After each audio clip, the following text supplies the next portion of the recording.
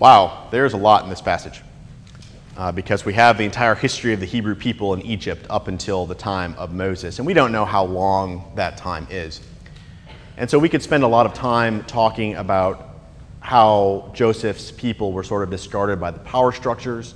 We could talk about how this is phrased because, of course, Joseph was a slave in Egypt, and we wonder about the status of his brothers after he brought them down. We could talk about the mechanics of getting the baby into the reeds. Was Moses the only one? We could talk about the history of Moses, and that we will talk about in a Bible study sometime, because Moses turns out it's a very complicated character. But in this story today, I want us to look at three people. I want us to look at Pharaoh's daughter. I want us to look at Pharaoh. And when I say three people, I really mean let's look at the Hebrew people in Egypt. Because as we are told, here we have the Hebrew people oppressed in Egypt in slavery. We are in slavery in this passage. We have a number of people who are so terrorized by the state that the Pharaoh can simply order people to kill their children. Now, if we know anything about U.S. history, we know that it is often not difficult to incite mobs, right? I mean, this happened. Basically, every new immigrant group in this country at various times were seen as threats by the people already there who had established themselves. And so perhaps Pharaoh was just trying to play to his population. We don't know. But what we do know is that Pharaoh in some way felt threatened by the Hebrew people. He felt his existence, the existence of his people, were threatened. And so he reacted in increasingly harsh ways. First, he physically abused them. Then he ordered them to kill the babies. Then he finally said, okay, anyone can kill the babies. He continued to escalate the response to the threat that he felt. And I pulled out the midwives because we see in this story, the way that it's told, it says, oh, the Hebrews outnumber the Egyptians. This is basically impossible. There's simply no way that that happened, and the reason why comes in the Exodus, which is that if even the numbers in the Exodus given suggest that in the most fanciful imaginations of the writers, a third of the population of Egypt went north. And so if that happened in the Exodus, it's unlikely that sort of they outnumber them here. And even that number is hugely inflated based on the records of Egypt. But we have the sense that at least in Egypt, we felt that threat. People felt that they were going to be overwhelmed by these Hebrew refugees. And so Pharaoh enacts all of these harsh penalties, responding to that threat. And the Hebrews feel that oppression. It is their children that are at risk. It was their lives that were made miserable. They live knowing the Pharaoh can do whatever he wants to them. And so in between these two people, we have Pharaoh's daughter. Pharaoh's daughter appears not to be part of the mob. Or maybe she simply feels so secure in her position that she can make this conscience-based decision. We don't know exactly what she thought, but here's what I like to think she thought. I like to think she saw this baby in the river and thought to herself, I don't understand why my father is so threatened. Surely this baby will not harm us. And took the baby into her household. She felt she had no voice with her father, so she responded in the only way she could by acting generously. And this was a good thing to do. But what is interesting about it is that if you know the continuing story of the relationship between Moses and Pharaoh, you know that Moses humiliates Pharaoh later on. It is not a matter of the Hebrew people rising up and overwhelming Egypt. They simply want to get out of town, and Moses is the one that leads them. So what happens is that because he cannot deal with the world around him that he sees, Pharaoh enacts all these policies that encourage people like his daughter to nod and smile and do something else. And this was the seed of Pharaoh's downfall. That this woman who felt she had no say, who felt that she might have something different to see in the world than the people around her, simply nodded and smiled and did something differently. And this was corrosive in Egypt. This was corrosive and led to the horrible humiliation of Pharaoh and finally to God bringing God's people out of Egypt. So the question for us is, we have these three characters. Who are we? Because not any one of them is someone we particularly want to be, right? Who wants to be the Hebrews? Good answer. That's right. You do not want to be oppressed and in slavery. It is not fun. Go ask the people in Ferguson, Missouri, how they feel. We don't have to be them, but they're here in this country. Who wants to be Pharaoh? Why not? Because I'm going to yell at you if you say you want to be Pharaoh. Good answer. But again, Pharaoh had all this power. We don't want to be Pharaoh because we like to think we're better than that, right? We like to think that we instead would prioritize loving people and being kind to people. But here's the thing with Pharaoh. It snuck up on him. We see that there's a judgment of Pharaoh that he's cruel, but that's seen through hindsight. Is this Pharaoh any different from the previous Pharaoh?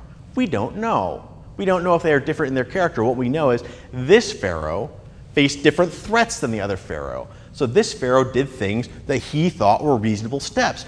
Oh, these people are outbreeding me. I'm going to enslave them so I can control them. Oh, they're still outbreeding me. I'm going to treat them more harshly. Surely then they'll fall into line. Oh, they're not doing it. Well, I guess I've got nothing left to do except to kill them. He's a desperate man.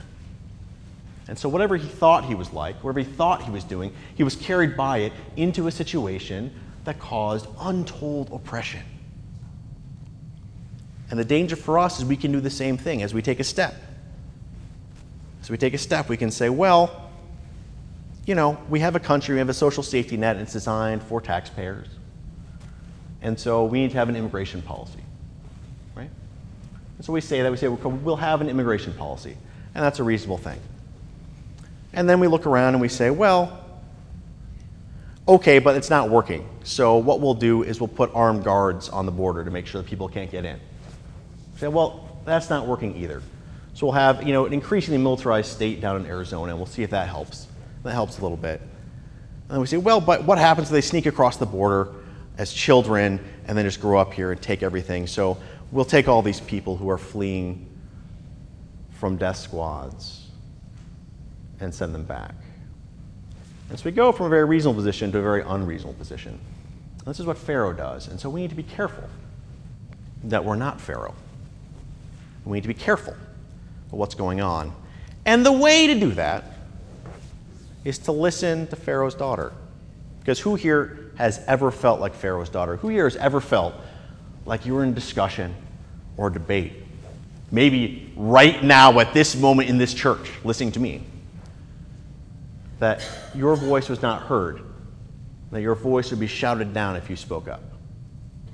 Show of hands. Who's ever felt that way? Thank you, Lois. Thank you, Becky. Thank you, Marlis. Thank you, Ryan. Thank you, Ken. All the people raise your hand because that's what she did. And the consequences for the Pharaoh were very bad. Consequences for the Hebrews were very good. But how much better would it all have been if that daughter had been able to speak up and say, Pharaoh, Father, are you sure that killing a bunch of babies is what you want your legacy to be? Right? That conscience of someone standing up and saying, no, this is not an okay thing to do. In Ferguson, Missouri, if someone stood up and said, perhaps there's a better way to fund city government than through escalating fines for jaywalking, as they do in Ferguson, Missouri, which is part of what led to the entire situation. Perhaps if someone said that, we would not have had a massive conflagration. But someone needs to be comfortable saying that, and that's where we all come in. And that's where Jesus has a lot to say to us. Because one of the things that it means to be a welcoming church family is, first of all, we're family. We love one another, And it's tricky because we choose our family here, which is different from our biology, but we love one another, and in some ways we're stuck with one another. If we're not stuck with one another, we're not actually family, right? Come on. And that means we can disagree. That means it's all right to think that we should do something different from everyone else. That means it's all right to be able to say, hey, look, no, what about this idea? That has to be what it means to be a welcoming church family. We need to welcome people who say things that we don't agree with and find a way to talk about it. To keep on loving one another, and if it comes to it, sit next to each other in the pews, praying for God to enlighten that other person, because we know they're wrong. That's what it means to be a welcoming church family. It means to not be in the situation that Pharaoh and Pharaoh's daughter and the Hebrew people found themselves in. It means finding a way not to oppress people, not to have people feel like they have no choice in the world, not to have people feel like they have no voice in the world, and not to pretend to listen, but to actually listen, to understand what people are saying, to work to understand what people are saying so that we can all come together.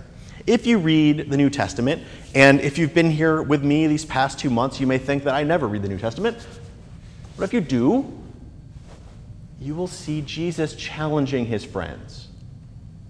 And you will see sometimes his friends looking really dumb, because that's the way we wrote the Gospels. But they're still there. Now, I'm not saying that you can get away with being quite as harsh as Jesus was. I think we should have a thought for each other's feelings. But disagreement was something that happened. And they incorporated the disagreement into their lives together, and they figured out where they were going. And that's why we have religion today. That's why we still have these books today that we read. Because even in their disagreements, they wrote it down, they moved on. They wrote it down, they worked on something new. And that's what it means to be a welcoming church family. Not to erase dissent, to keep it in mind, to figure out a way to go forward. This does not mean that the church does nothing, right? The church has to make decisions sometimes. And sometimes we have policies, and sometimes we have things that we say, and we say, look, this is what most of us believe, and so we need to find a way that those who don't agree with it and don't believe in it still are able to worship with us and be a part of our body, because we need to do things. If everyone in the disagreements of the early church had simply said, well, we're not going to challenge what it means to be a Jew, if we're not going to challenge Peter on the dietary restrictions of Judaism, if we're not going to challenge and push back and have disagreements, we'd have no church. Decisions must be made. But we can do it in love. We can do it asking for God's will. We can do it understanding that we are all humans and disagree and love one another, but that we can find new ways to live, because this ultimately is the hope that Jesus brings us. Both in the teachings that show all this diversity of thought, and also us remembering humans killed Jesus and put him on a cross. But Jesus conquered death, showing us that we have the hope for eternal life, showing us that what is happening here is not the end of the story, that the story goes on beyond us. It's not about us. It's about the world. It's about God and God's story. And as we seek to love one another, we are remembered that we need not have fear of death, that in God we will never die alone. And so together we journey together. We mark each other's beginnings and our middles and our endings together as a church family. And Jesus reminds us that we are not the beginning of the story, that the story did not begin in slavery, does not end in slavery, but that the story has slavery in its middle. The story begins with God and ends with God. And if we feel oppressed and we feel enslaved, we need to remind ourselves, this is not the story. This is part of the story. And we move on into love and into hope, living as if we need not fear death. So as we go out into the world from here, I ask you, stand up and say, when do I feel like Pharaoh's daughter, unable to speak, able only to undermine the policy by this little act? When do I feel like Pharaoh, as if I am so oppressed by other people that there is nothing too horrible I can do to them? And when do I feel like the Israelites, beset and beset and beset? Remember that Jesus' lesson was this: we are all brothers and sisters, and no one deserves to be oppressed. No one deserves to feel that way. And so ask yourself, how can I love? How can I love one another and move forward so that no one has to feel like this again?